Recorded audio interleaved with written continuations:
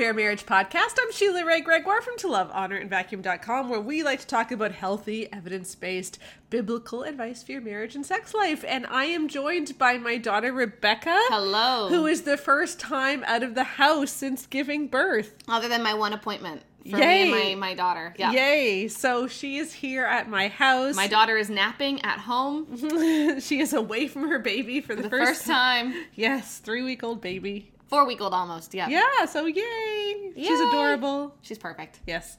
Okay, so speaking of babies, it's Christmas this month. Yes. Yes. We think about a very important little baby. Yes, and so I thought that since December was Christmas, one of the things that I want to talk about that I think kind of connects Christmas with the ministry that I do is the concept of embodiment. The incarnation of Christ. The incarnation of Christ, how God took on human form and how our bodies are actually important. Yes. And don't worry, this is not going to be a weight loss podcast. No. That's not what I'm talking about. I just mean that often differentiates Christianity from other religions, and there's many things that differentiate Christianity, but one of the things is that the body has an importance.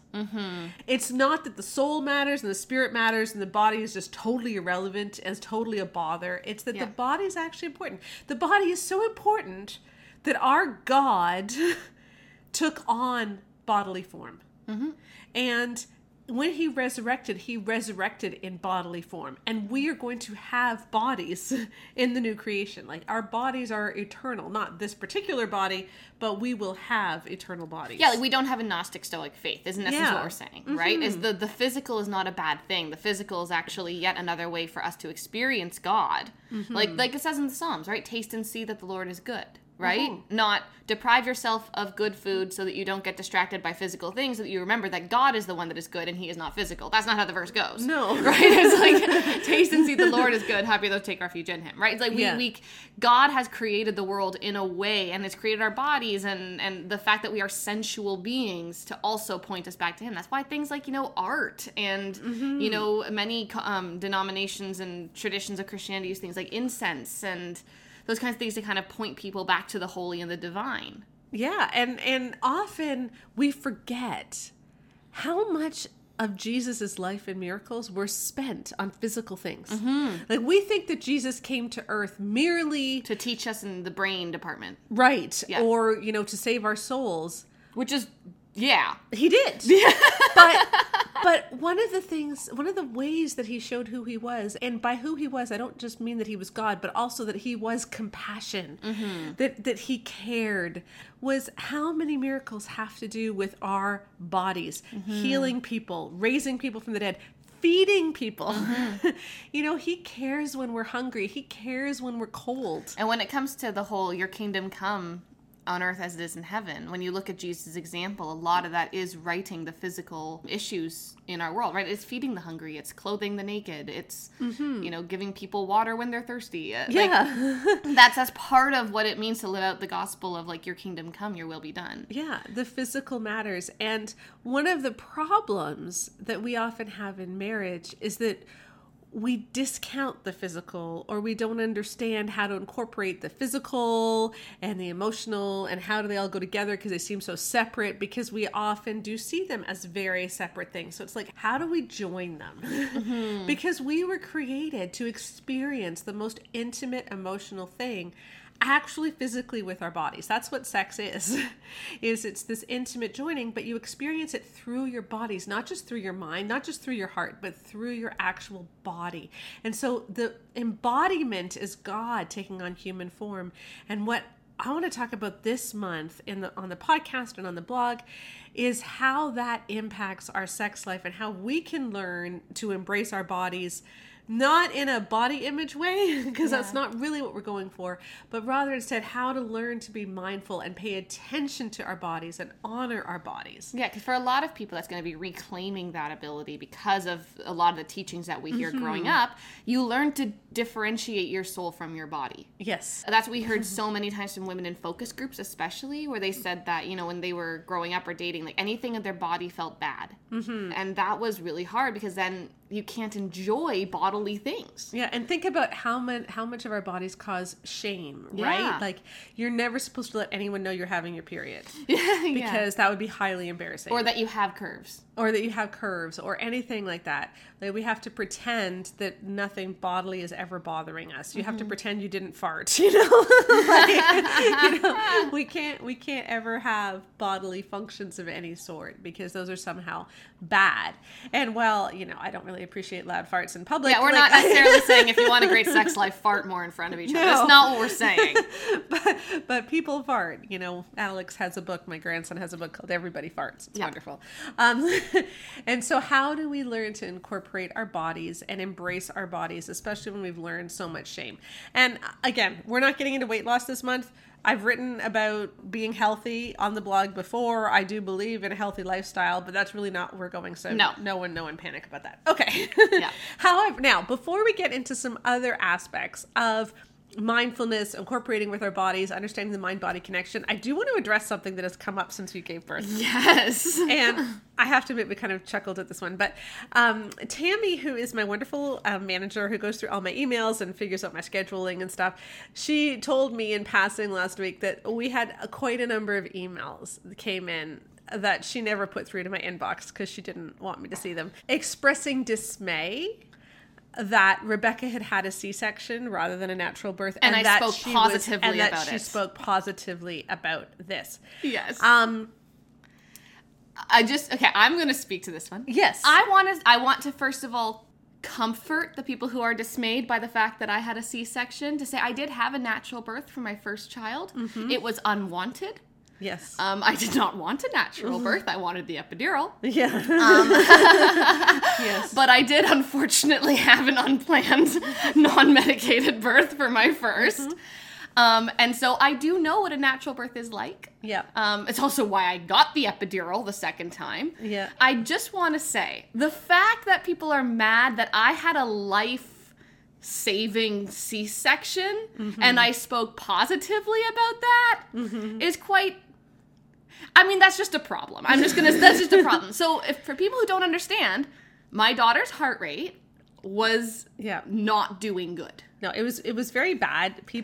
Doctors were not looking happy, and blood was where it was not supposed to be. Yes, I had tons of blood in my urine, and I actually had a uterine rupture. Yes. And so for anyone who knows anything about natural deliveries, mm-hmm. if I had not had access to a C-section, I would have died. And the baby would have died. And the baby would have died as well, actually. So yeah, and Connor would have been a single father. Yeah, to Alex. Alex, yeah. Mm-hmm. And so it is fine to enjoy, to have had positive experiences yourself. Mm-hmm. But 100 years ago, I would be dead. Yes. And my baby would be dead. And so if you had an experience where you didn't have a life-threatening delivery, mm-hmm. where you and your child were never going to not exist anymore without mm-hmm. medical intervention, maybe you just be really grateful that you got to have the natural birth you wanted. And then you just kind of let people who would have died otherwise also be really, really thrilled that they didn't. Yeah. So just saying, if you expect us to kind of not be thrilled with the C-section, I loved it. I will be very vocal about that, because so many women I know have had to have emergency C-sections and were super traumatized by it, because no one talks about it. Yeah. Because it's just only ever a traumatic experience. I'm like, hey, here's my experience. Yeah. It doesn't have to be traumatic. And I have to tell you, we were not scared of C-section. My husband's a pediatrician. Our entire life has been... pager goes off. Oh, I'll be back in 20 minutes. There's a C-section. Oh, there's just a C-section. It's like, okay, we'll see. And then he comes back. How was baby? Fine. It was fine. Was it a girl or a boy? Yes. The APGAR score was 9. The APGAR score, it was a 9 on the APGAR. He wouldn't actually ever say that. I'm just making a joke. But we grew up, or you guys grew up, where C-sections were not a big deal. No. My baby was sunny side up, back to back, and I was much more scared of a forceps delivery because I'd had a previous tear. Mm-hmm. So when they said we're going for C-section, I actually got quite a bit relieved. Yeah. Because I knew what would happen if I had another tear. Yeah. You got relieved. The rest of us weren't relieved because we were seeing the monitors and we were seeing the blood. But you were like... Yes, I saw the blood too, but I was just... Yeah. I will admit... Okay, and this might seem a little bit harsh, but whenever people get mad because I had a life-threatening delivery that was saved by a C-section, it does feel a little bit like that Brooklyn Nine-Nine Jake Peralta line. It was like, it's okay, guys, the bleeding's all internal. That's where the blood is supposed to be. It's like, no. Sometimes things need medical intervention. Yeah. And that's a good blessing from God that we have access to that, okay? Yes. Again, if you want to do something different and it works out for you, good for you. I'm just really, really glad that I didn't have to die because my uterus tore. And I'm very glad of that too. Yep. Exactly. So to lead into that, the reason we wanted to talk about that with this whole embodiment thing too is that we talk about things with our friends and within our communities that we have not often taken the time to actually consider from the other perspective. Mm-hmm. Right? So for instance, with my C-section thing. Right. I didn't say no one should have a natural delivery. Yeah. I didn't say natural deliveries are terrible. I just said, hey, this was great, and compared to my last recovery, this has been awesome. Yeah. Because I'm sorry, compared to my last recovery, anything would be awesome. Yeah. And so when we're talking about stuff with our bodies, a lot of the reason that we often go into this not having information is because we don't actually talk about it in a healthy way or a helpful way, right? And it's not just delivery and labor and stuff like that. Like, there's other things too. But especially when it comes to the way that female bodies work, we don't talk about it in public very much. And so all you really have to go to is your own perspective. Mm-hmm. And so I know this is something that I had to learn as a mom. Because Rebecca, if I can share, I'm going to share it. Oh, gosh. But I showed my postpartum pads on camera. Yes, we're fine. But you had really bad cramps as a teenager. Oh, yeah. And I had cramps too. And so when you would get really crampy and in pain, I pictured myself at that age, and I kind of thought that you were overreacting. It's like, well, you're a girl. You just kind of have to deal with it. Yeah. It's not going to go away. Yeah. And then one month, I vomited 4 times and then passed out. And I'm like, I never did that. This might be something different. Yeah, and you found me passed out on the bathroom floor. Yeah. And, we took you to a doctor and dealt with it. And you were 50, so it's not like this went on for years and years and years. But no. But that was something where I needed to wake up as a mother. And I've heard so many women say that my mom didn't realize how much I was hurting. Mm-hmm. And sometimes doctors don't realize how much you're hurting. And a lot of research has actually shown that female doctors aren't always better at this. No. My husband had a colleague in med school who went into gynecology, and he gave everyone massive painkillers for cramps because he's like, I don't know what they feel like. The way these women are describing it, it's terrible. And so, like, not like oxycodone or something, but like he like took it all really seriously, whereas a lot of his female colleagues didn't, because they just dealt with it because they had to, and theirs weren't that bad. And most medical residents work until 9 months, like they do call all night. I don't honestly know physically how they do it. Yeah, I really don't.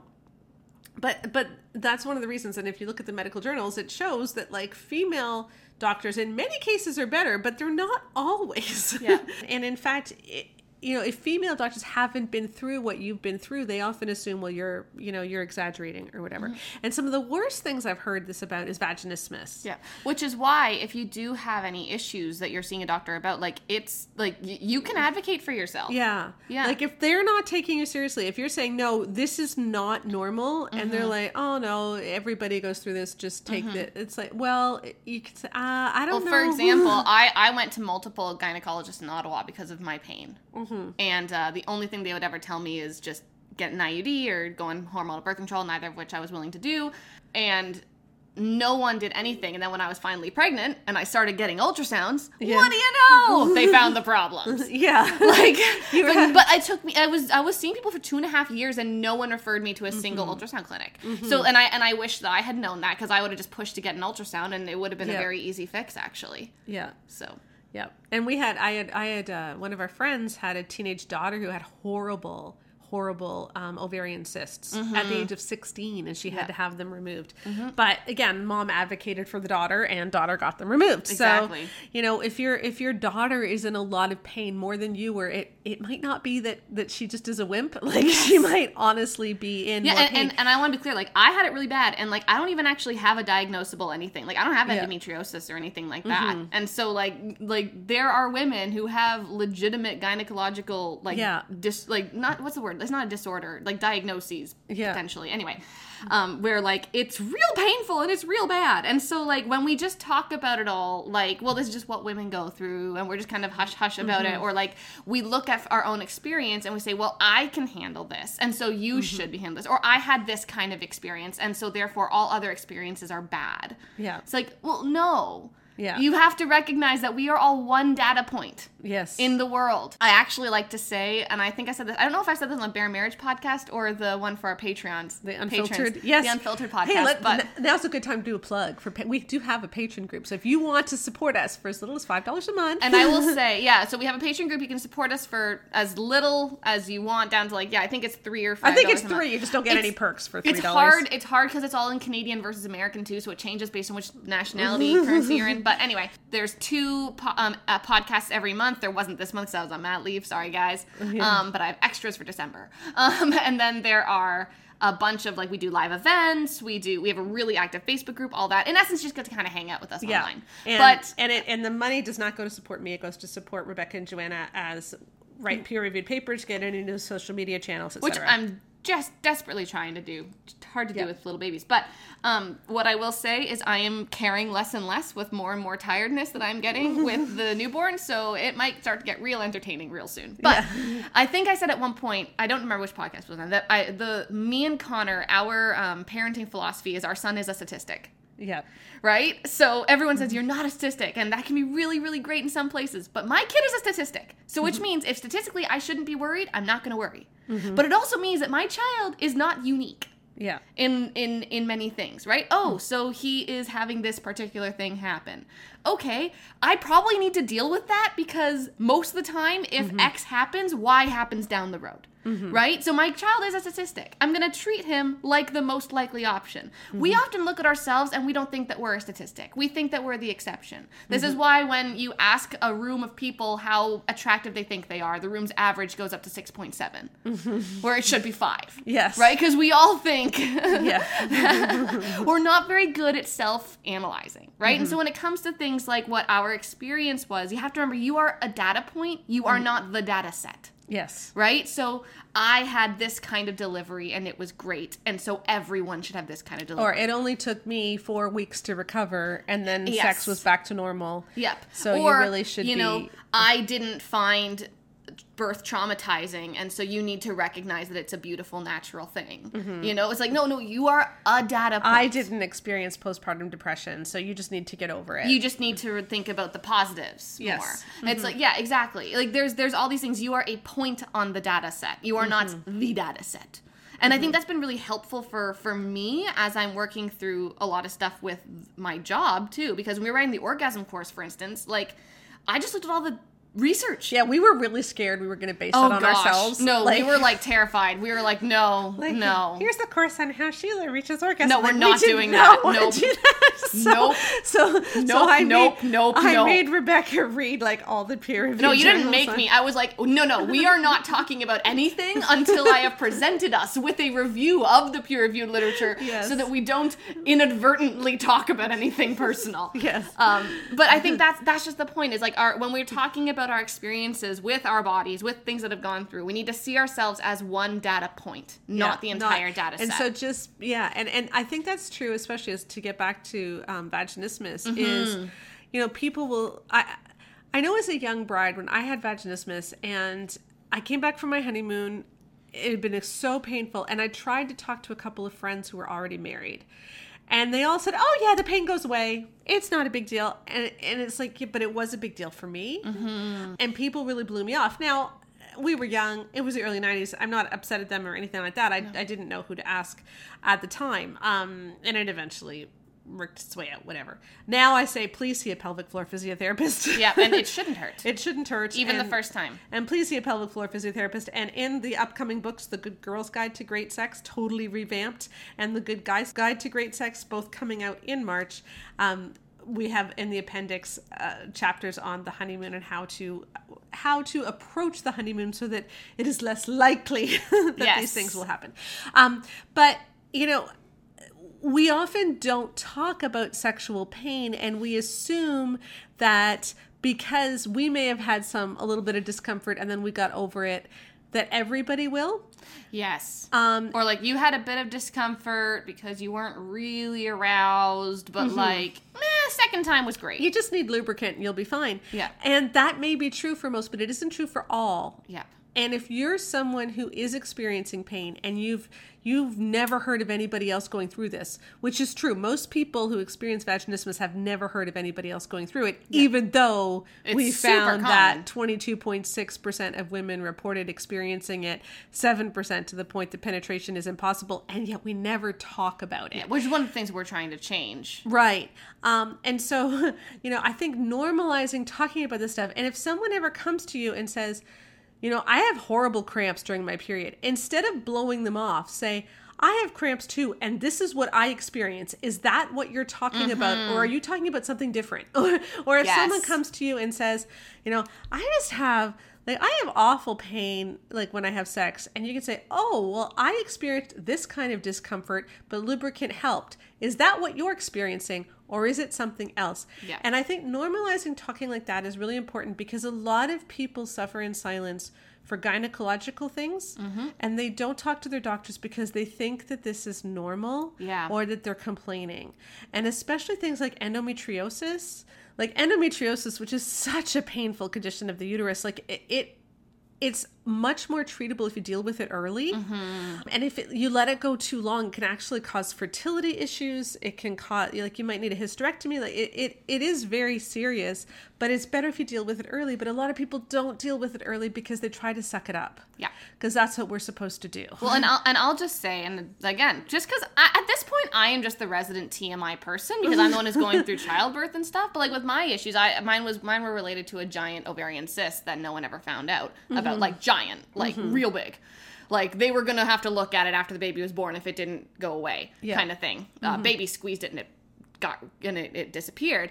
But the minute I started having periods after my son, when the cyst was gone, because my son burst it while I was pregnant, I experienced what most people experience cramps as. It's doable with Advil. Like you take an Advil and you're like, I feel gross and crampy, but like you can walk. You know? And then like the difference there and realizing, oh, so this is what people thought that I meant when I went to the OBGYN and said I had cramps. Because I think I still had what most people consider a 7. Yeah. But like comparatively, and I think that lots of people don't have that experience of actually seeing what both are like. Yeah. And so I think we just need to show each other more grace. And if we can normalize that kind of conversation, when someone comes to you, because remember, if someone comes to you and says, I'm experiencing pain during sex, my cramps are really bad. You know what? I gave birth 3 months ago and sex still hurts. And I think I have, I still have pain, and they don't want to go to their doctor. They're embarrassed. It probably took them a lot of courage to share this with you. Yes. And often our response is to try to reassure people, oh, don't worry, you'll be fine. That's not really a helpful response. If someone took the courage to share something with you, it's probably pretty bad. Yeah.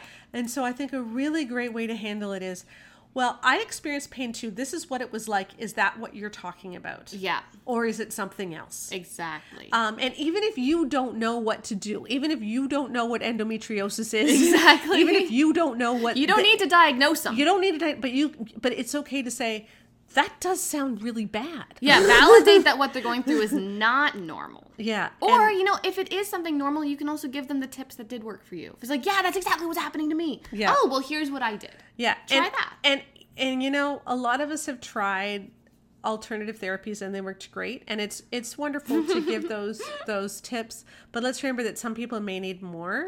Yep. Just like Becca needed a C-section, and that doesn't mean. And I needed a cyst removed. I needed a cyst removed when it came to my pain. It's like, I needed a lot of medical stuff. Yeah. So let's just remember to have grace for people. Remember that Jesus took our bodies seriously. Yes. And we don't need to blow things off. It's okay if we take our bodies seriously too. I want to thank our sponsors, too, for this podcast, Femile, which is a wonderful women's wellness company. They sell menstrual cups, cloth pads, but also wellness teas, and my favorite, vaginal melts. And I've been talking about these on the blog this week. They are organic vaginal melts. They're vaginal suppositories that help increase lubrication, that help with elasticity, that help with some of the problems that you can get in the vagina as your hormone levels change. So please check them out at femile.com. I will also put a link to the post talking about the changes your vagina goes through during menopause and breastfeeding and some of these other hormonal things, and show you why Femile's vaginal melts can really help. All right, I got a reader question for you. All right. Are you ready? Yep. Okay. I'm in, and I changed some of the details so the numbers are more vague and things. I am in my mid-40s. I'm married about over a decade. I grew up in a Christian home, but sex was never discussed. Growing up, I was told that sex came after marriage. In college, boys introduced me to sex with plenty of alcohol. As I matured, I recommitted to abstinence until the relationship really felt committed. In the early years of my relationship with my husband, sex was fun and enjoyable, but not mind-blowing like others describe. We have several children who are beyond the toddler years. We were farmers 24/7 until recently. My husband has always said that the kids were my responsibility and the farm was his, but I was expected to work as hard as him on the farm, plus all the childcare and housework. He never changed a single diaper or got up in the middle of the night with a child. Obviously, sex was not frequent, but it was pretty regular. I considered it part of my marriage, and he got what he wanted with coercion and guilt. I rarely enjoyed it at all and was going through the motions. Sex is sometimes painful for me, and I would close my eyes and bear it.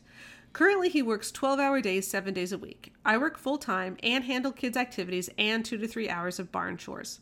Sometimes in the last 2 years, I started telling him no more often than yes. I'm trying to figure out why sex is so bad for me. Yeah. It feels like my head and my heart separate from the rest of my body. He enjoys the things my body will do, and I can't control it or stop it. When my body responds to his touch, he feels like I enjoy it. I just wish my body would stop responding. I don't enjoy it. I tolerate it when he really makes me feel guilty for saying no. This is a long, hard story to tell. Do other women ever describe the separation between how they think and feel and how their body naturally responds to touch and sex? Yes. And I thought this is perfect as we head into the rest of what I want to cover on this podcast is I want to talk about the concept of arousal non-concordance and how our bodies and our minds don't always match up when it comes to sex, and how this can be really confusing and frustrating. Yeah, because this is a perfect example of arousal non-concordance. When she says that it feels like her head and her body are separated, where she does not enjoy what's going on and her body is physically responding and she just wishes it would stop responding. Yeah. So we'll get to that in a minute. I want to get on the research on arousal non-concordance and explain what it is. But I want to talk about the dynamics of what's going on in this relationship First of all, it's like she doesn't understand why she doesn't enjoy sex. And it's like, well, it's because of everything that you've written here. Yeah, so you have no time together. Well, not only that, you are married to the kind of man who does not change a diaper for several children and still expects you to do work on the farm. And like, that's not a good partner. That's not a partner. You don't have a partner. You don't have a partner. And it's one thing, it's like, well, you don't know everything. No. If a dad doesn't change any diapers of several children, you do not have a partner. That is pretty point blank. Especially if she is also working on the farm. Yeah. Like, if she was not working on the farm at all and he didn't change any diapers, but he was busting his butt on, like, getting their income through the farm, like, and he was working from 5 in the morning until, like, 9 at night, as a lot of farmers do, you know, that would be one thing. But when it's like, nah, they're sharing that workload and he's not sharing hers, no. And again, the issue with children is that children are not a task. Children are a relationship. Yes, children come with tasks. Yeah. But childcare in and of itself is not a task. And you can't outsource it. No. Because children need a relationship with you. Yep. And it's wrong for only one parent to be responsible for the children. Totally. That is emotionally unhealthy for everybody involved. Yep. And eventually when the kids grow up, they simply will not have a relationship with their dad. Well, and that's actually what research has found. You know, a lot of times when the mother dies, the father's social life just completely disappears because all the kids were connected with mom, not with dad, because he spent no time with them when they were kids. Yeah, and so this is a very unhealthy relationship dynamic. First of all, the fact that he's guilting and manipulating her into sex is not healthy. No, that's coercive. I actually had an Instagram message where a couple had read The Great Sex Rescue. She really liked it. He didn't, because she said that he was manipulating her into sex because if she did not give him sex every 2 days, he would mope, he would yell at the kids, he would be really difficult to be with. He would snap at her. And so she had to have sex with him every 2 days to keep him treating them and properly. The children, treating the children properly. And he said, well, you can't expect me to act normally. This is just a consequence of your behavior. You can't expect me to act normally if I'm being cut off. And that's actually coercive. One of the definitions of coercion is that you need to do something in order to prevent something bad from happening to you. And so and like domestic abuse resources work with that kind of thing. Yeah. But that actually is a form of domestic abuse. Yes. Especially when you're threatening someone's children. Yes. So, you know, if he's short with the kids, if he yells at the kids, all that stuff, if he doesn't get sex every 2 days, that's not okay. Yeah, because often it also makes the woman feel even more, in essence, just trapped. Yeah. Because your kids are totally defenseless. Yeah. It's just horrible. And she was going to see a church counselor about this, and I advised that wasn't a good idea. Yeah. Because chances are the church counselor might side with agree with love and respect or something. And so please see a licensed counselor. I'm not saying all church counselors are bad. They're really not. The problem is I've heard too many horror stories that I just can't recommend it anymore. Exactly. If you have a way of telling whether your church counselor is good or not, then that's great. But I just as a blanket thing, don't recommend them anymore. But that is a form of manipulation. And so here he is, he's manipulating her. He's making her feel guilty if she doesn't have sex. She feels completely disconnected to him because they don't spend any time together. He hasn't shown any care for her emotionally whatsoever. He's disconnected from the kids, and yet he wants sex. Yep. And then she's feeling like sex is empty. And even though her body is responding, she feels used. Yep. I mean, she feels betrayed by her body, it sounds like. Right, and she feels betrayed by her body. And this is what arousal non-concordance is. And I just want to say to her, you know, it is okay, or everybody needs to hear this. If your relationship is absolutely a mess, it is okay to say, hey, like, I am feeling used here. We're going into a really bad path. And if things keep going in this direction, things are going to self-destruct. And so we need to get on a better path now, and we need to deal with this. Yes. And if something is not sustainable in the long run, then stop it as soon as possible. Yes. Like, if he's working 12-hour days, 7 days a week, that is not sustainable in the long run. If this is a temporary thing, we're doing this for 6 more months until we sell. Yeah. Or that's like, fine. You know, if your husband's an accountant and every year, you know that like March and April are a total write-off. You know, or if he's about to study for the bar exam. Yeah. Or she's about to study for the bar exam. Exactly. Or if, you know, whatever it might be. And so like for the next few months, life is going to be awful. Or, you know, maybe she has a new job where for the first 2 years it's terrible. But then it's going to be real cushy for afterwards. Yeah, like that's one thing. Yeah. But if this is just constant and there is no end in sight, it is better to deal with it now and say, I am not prepared to live like this for the rest of my life. Exactly. Rather than 5 years in the future when you're even more burnt out. Yeah, because it isn't going to get better. It is not going to get better. If it's not sustainable now, it's not going to be sustainable in 5 years either. Nope. And so deal with it before you get burned out. Yeah, and I think what I want to say too is this woman seems to think that she's the problem, that her head can't get in the game. Like, I want to know why I don't enjoy sex. What's wrong? Why can't I figure this out? Like, and you know, as women, we know that our sex drive is mainly in our head, right? Like, there's lots of research that shows that for women, much more than for men, you know, our sex drive is very cognitive. And there's a reason for that. Like, you know, we are in essence, more vulnerable to having sex with bad people because we get pregnant. Right. And we have to, and God do so that. we have, and what you mean by that is we have more repercussions That's from what I having mean. Yes. sex with That's what I a mean. bad person. Yeah, because we have all the same repercussions as the guy in terms of diseases or anything like that. But the additional one is that our bodies have to then carry a child and birth a child, and then we have a child there, and you feed the child. There's just a lot. Right? And so it makes sense that we were designed to get turned off by guys who don't change diapers. Yes. It makes sense that when life is really stressful, our minds are like, sex is not what I want right now. Yeah, because if life is really stressful, your body doesn't want to get pregnant. Yeah, and so maybe we should actually start listening to what our minds are telling us, because the answer isn't then say, oh, well, then you're just never going to have sex again. The answer is to say the same way that, when we deal with something like a mental health issue or something like that, we ask, hey, wait,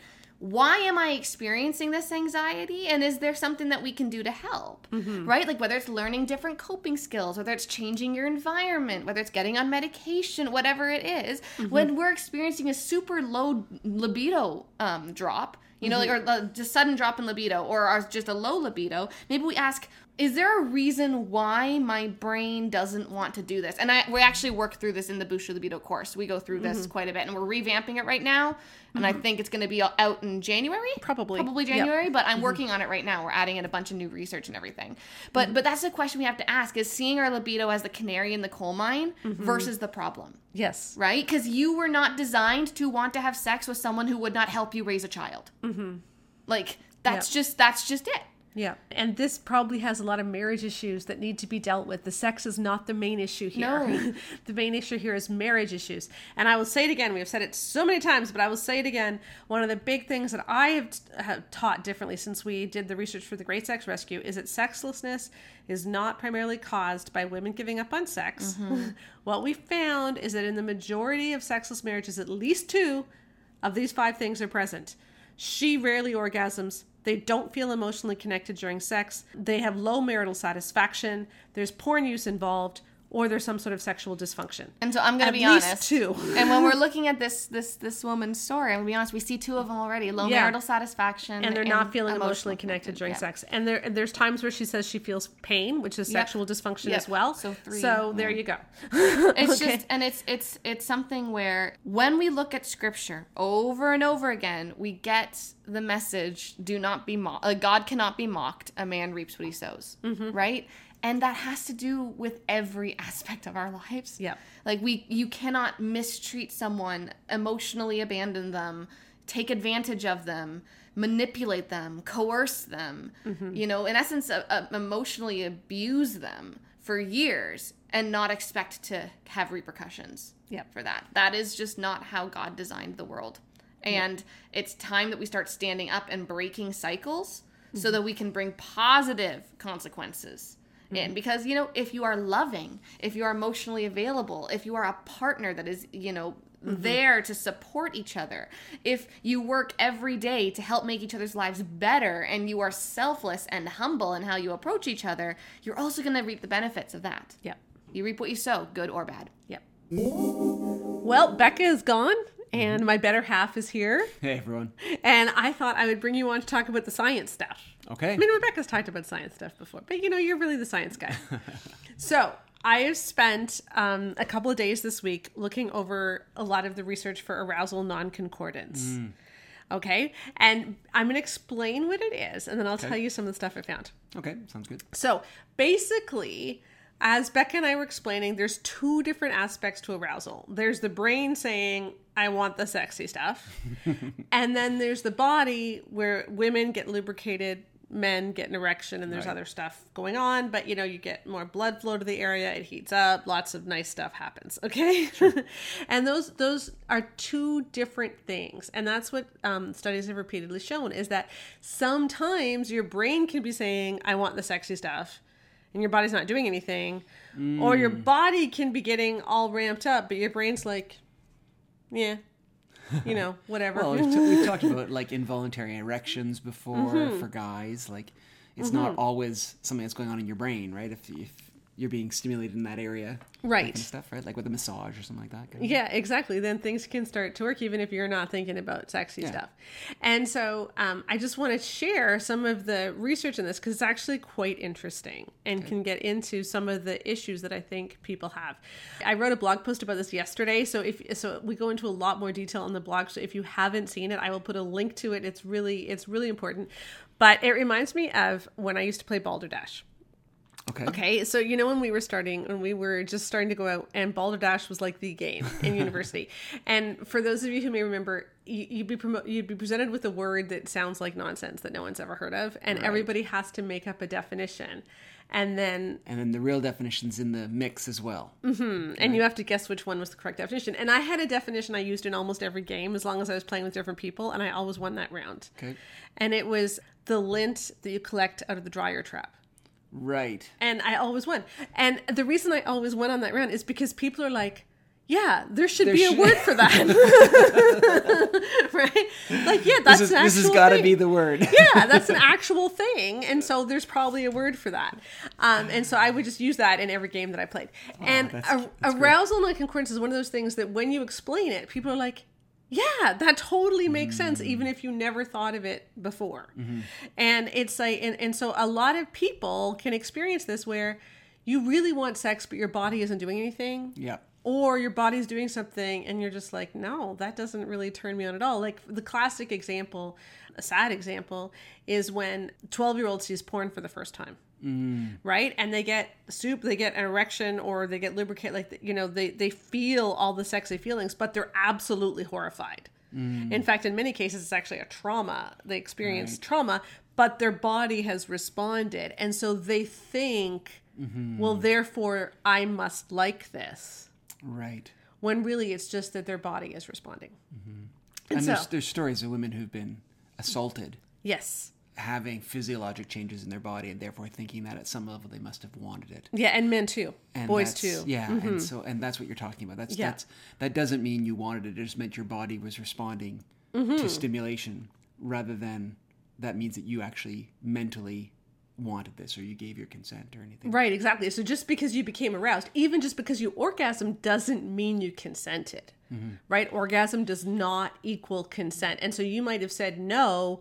You might have not wanted it at all and made that very clear, but then someone might have done something to you and your body reacted, and then you feel guilty about it because you think, well, I guess I consented after all. Yeah, I think it's a good topic you're talking about, because I don't think everyone knows about that.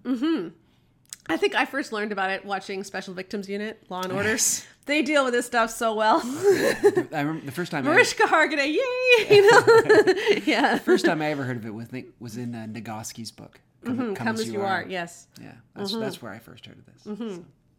So let me share with you some of the results from these surveys or from these studies. So I looked at 3 different long articles, and all of them are linked in yesterday's post.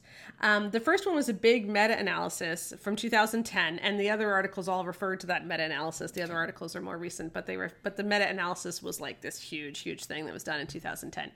And what they found was that in multiple studies, women reported way more sexual arousal non-concordance than men did. So both genders experienced arousal non-concordance, but women experienced it way more. Okay. And so they were theorizing this could have been due to all kinds of different things, and one of them might be maybe we're just measuring women's arousal wrong with all those probes and disgusting thermal cameras, right? Or maybe women are just more embarrassed of admitting that they're aroused or whatever. And so they tried to control for all these different variables, and they found that no matter how much they controlled for things, women still had more arousal non-concordance. Okay. And so it just seems like this is more common among women.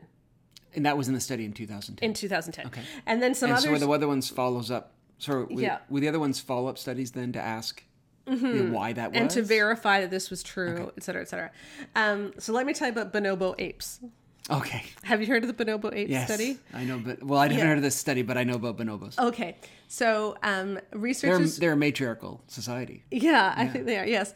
And bonobo apes, when shown videos of bonobo apes mating, okay, both genders say, doesn't do a thing for me. Yeah. Do not feel sexy at all. It's probably the nose. Yeah.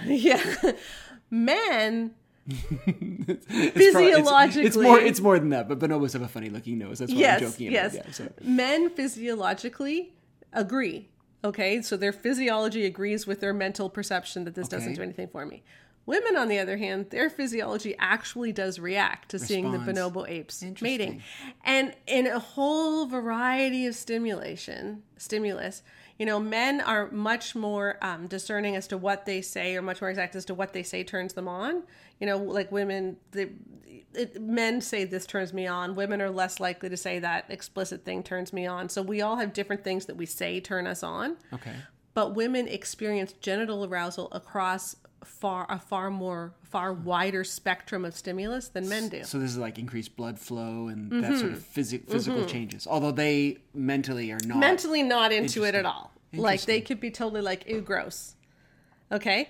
And so I want to read you the conclusion. So one says, women react to sexual stimuli with lubrication to protect their inner sexual organs independent of their experienced arousal. Due to the specific anatomy and social influences, men learn to better align their experienced sexual arousal with their physiological reaction. Women, on the other hand, learn early on not to trust their bodily reactions, as they are often in contrast to social expectations. So basically what it's saying is two things. First of all, women tend to become aroused, like lubricant, physiologically, whenever there's sexual stimulus, because women are more vulnerable to sexual assault. And so it protects your inner sexual organs for you to be lubricated. So like if there's sexual stimulus, women are more likely to become aroused. Okay? Men don't have that to the same extent. But also because of different sexual expectations and social expectations, women are less likely to agree that they are aroused than men because they're taught that certain things aren't supposed to be arousing. Okay. So women just have this higher degree of non-concordance. And then when they've looked at this in more detail, like why isn't there a female Viagra, for instance, right? Because there's a male Viagra, you can take a pill and everything works great. So you got all of these women who aren't able to reach orgasm, who have a really hard time boosting their libido, etc. And so why isn't there a pill? And when this other study that was just out in August, I think, when it looked at all of these things, what they concluded is that the reason there's not a pill is because it's not a physiological thing. And actually, should we even consider women's physiological reaction, involuntary physiological reaction, even part of sexual arousal? Because in so many cases, it's so unrelated to what they say they're feeling. Interesting, yeah. Well, I mean, this is kind of the mentality we've known for a while, that sex for women is much more multifaceted than it is for men. If things are going on in your head or you're worried about things, guys will often turn to sex as a stress reliever to I'm stressed, so therefore I'm going to have sex. Whereas women very much, because they're stressed, they're not interested in sex. So men and women are different in that way, I think. So. Yeah. Now that doesn't mean that women there aren't certain things that turn women on. And we should be paying attention when women say, hey, that really turns me on. Like you should pay attention, and go with that. But I know the big problem that women have is that they want to be turned on and they find it difficult to be turned on. So this month, we're also going to talk about a potential solution, and we'll keep coming back to this on the blog. In fact, we talked about this a lot in the Good Girl's Guide to Great Sex, the revamped one that's coming out in March. And I talk about this all the time on every girl talk, my sex talk that I give in churches. This is the one big thing I talk about, okay?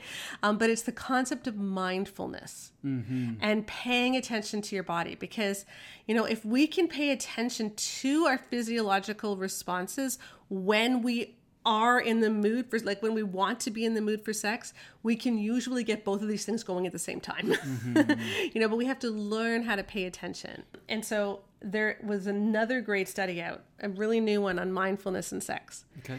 And mindfulness is sort of a funny thing because it isn't only paying attention to your body. Like we think of mindfulness as like trying to get rid of all the distractions and just concentrate on what's going on. That is very important.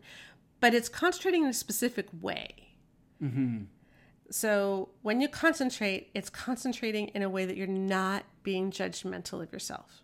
Yeah. I mean, what I've always thought mindfulness is it's being aware And if you're aware, you can't be judging and sorting and categorizing. Like the point is just to experience. Like you recognize what's going on and you're open to what is happening.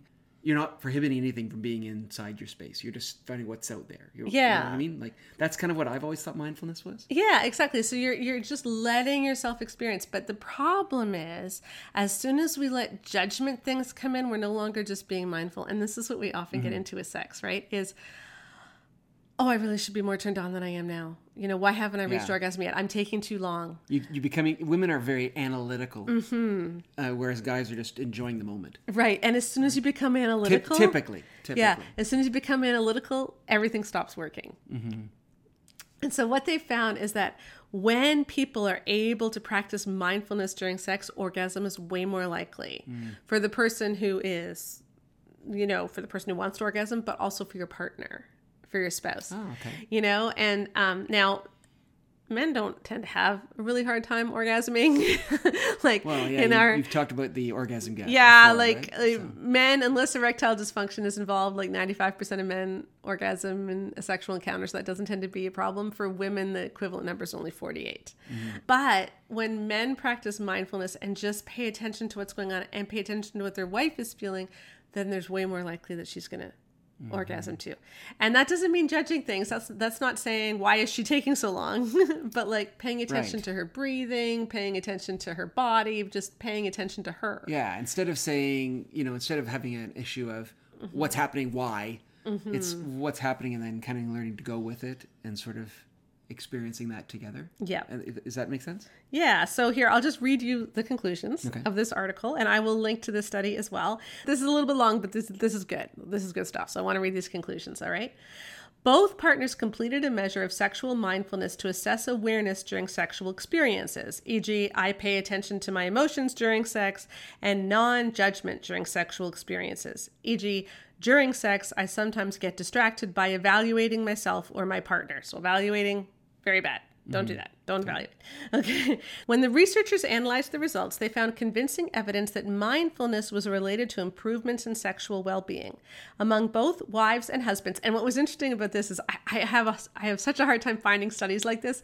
It was only of husbands and wives. So many studies are like of couples in general, but they wanted to they wanted to control for like commitment and relationship instability. So anyway, I just thought that was neat. So it was just husbands and wives. Among both husbands and wives, greater awareness and non-judgment during sexual activity was associated with greater relationship flourishing, sexual harmony, and orgasm consistency.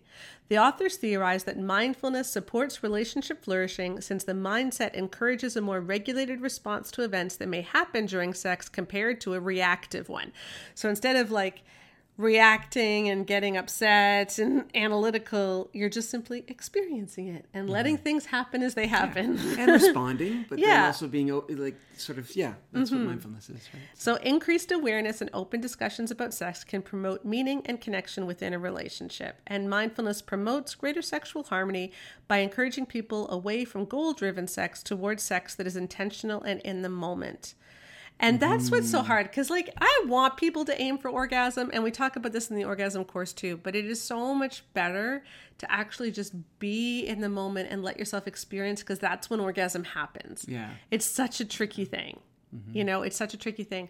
But I know for a lot of women who are just struggling and saying, I can't, you know, I want to be aroused, I want to be turned on, but it's just not happening. Mindfulness is the solution. And so we talk about this a lot in the orgasm course. So there is a solution for people with arousal non-concordance in your marriage. So, you know, are you saying, Sheila, I guess then that it's kind of like, instead of, if you're a woman who's struggling with not orgasming, instead of saying, am I there yet? Am I there yet? Am I there yet? That kind of mentality, just enjoying what is happening is going to help. Is that what you're saying? Exactly. And saying, okay, what wants to be touched right now? Right. That's the big thing. Yeah. Oh, that's a good, so you're listening to your body. You're saying like, and that's, and not in an analytical like way, but like, okay, like what is actually like, where is it feeling good right now? And when you start asking that question, that's when you start noticing those physiological responses that you're having that you may not even have been aware of. And you're like, oh, something wants to be touched. And then you can tell him and he can. Well, and I think there's an opportunity for guys here too, because, you know, the male physiologic part of sex is much more automatic, right? So there's a real opportunity here for guys to practice mindfulness in the sense of just being aware of what's going on in your wife and just listening to her body, and how she reacts to you, her breathing, what she's saying, how she's moving, things like that. And that could probably make the experience better for her if you're more mindful of what's going on. Oh, that seems to be really working well. Let's keep doing that. Or this is, and then kind of changing. Yeah. I don't know. Does that make sense? Yeah, I think so. And so it's like just learning how to be in the moment, slow down, and just relate to your body. And which goes back to what Rebecca and I were saying at the very beginning, is that we're physical people. We're made with a body. And so often we try to keep sex entirely in our heads, and we separate from our bodies. And that's when things don't work. And so it's learning how to inhabit both places at the same time, which is really what Jesus did. As we talk about Christmas, he was God who became body. And the whole idea of embodiment and getting in touch with our bodies is what we're going to be looking at this month, because that is something that God wants for us, is to experience life through our physical bodies, not just through our minds. Okay, I always share something at the end of a podcast, and I have two big things to share. Instead of reading a new review, we got a note from our publisher this week saying that we're in our 5th printing, and the book has been selling really consistently since it released. And what that means is, like, books often get a real jump right as they're released, and then they just fall right off. And Great Sex Rescue has been doing great ever since, and it's just building. And I think one of the reasons is things like this note that I got here. So a counselor sent me this Instagram message today. She said, I work at a nonprofit Christian counseling center, and my boss just came into my office and said, that book in your desk is amazing. I then asked if I could eliminate all the horrible books from the office. She said yes, and she proceeded to order 5 more copies for the other counselors in the office. So that's how it's going to grow. So, hey, Great Sex Rescue, great present for your pastor for Christmas, great present for your counselor or therapist, great present for your sister. So get Great Sex Rescue as a stocking stuffer. And thank you for joining us on the Bare Marriage Podcast. Join us on the blog this month for more talk about embodiment as we work towards the Christmas season. And remember to check out yesterday's post about arousal non-concordance, because I think it's really important. And as always, I will see you again next week. Bye-bye.